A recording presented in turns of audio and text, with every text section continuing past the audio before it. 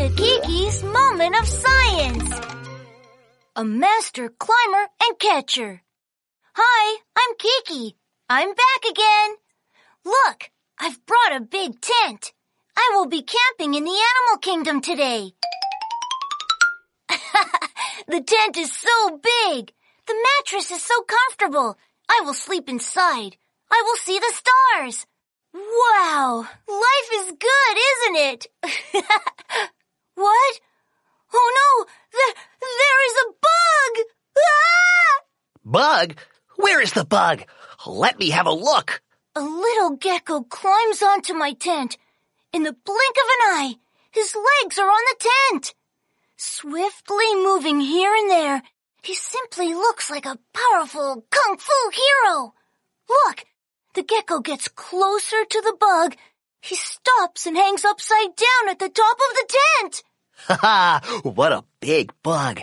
See? The best insect catcher in the world is coming at you. Oops! Look! The gecko catches the bug quickly. Ha ha! Problem solved. Perfect. Hey, little gecko, you are not afraid of bugs, and you can hang and walk upside down on top of the tent. How amazing you are!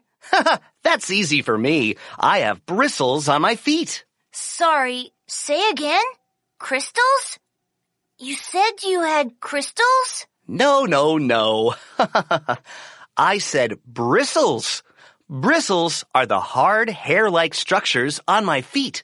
They allow my feet to stick to surfaces such as walls or tents like yours. Oh, that's awesome!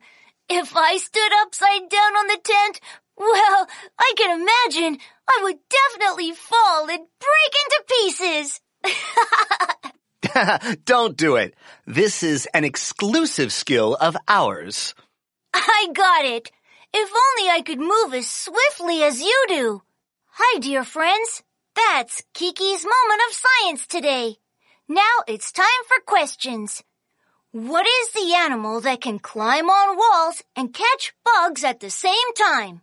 How can they walk upside down on walls?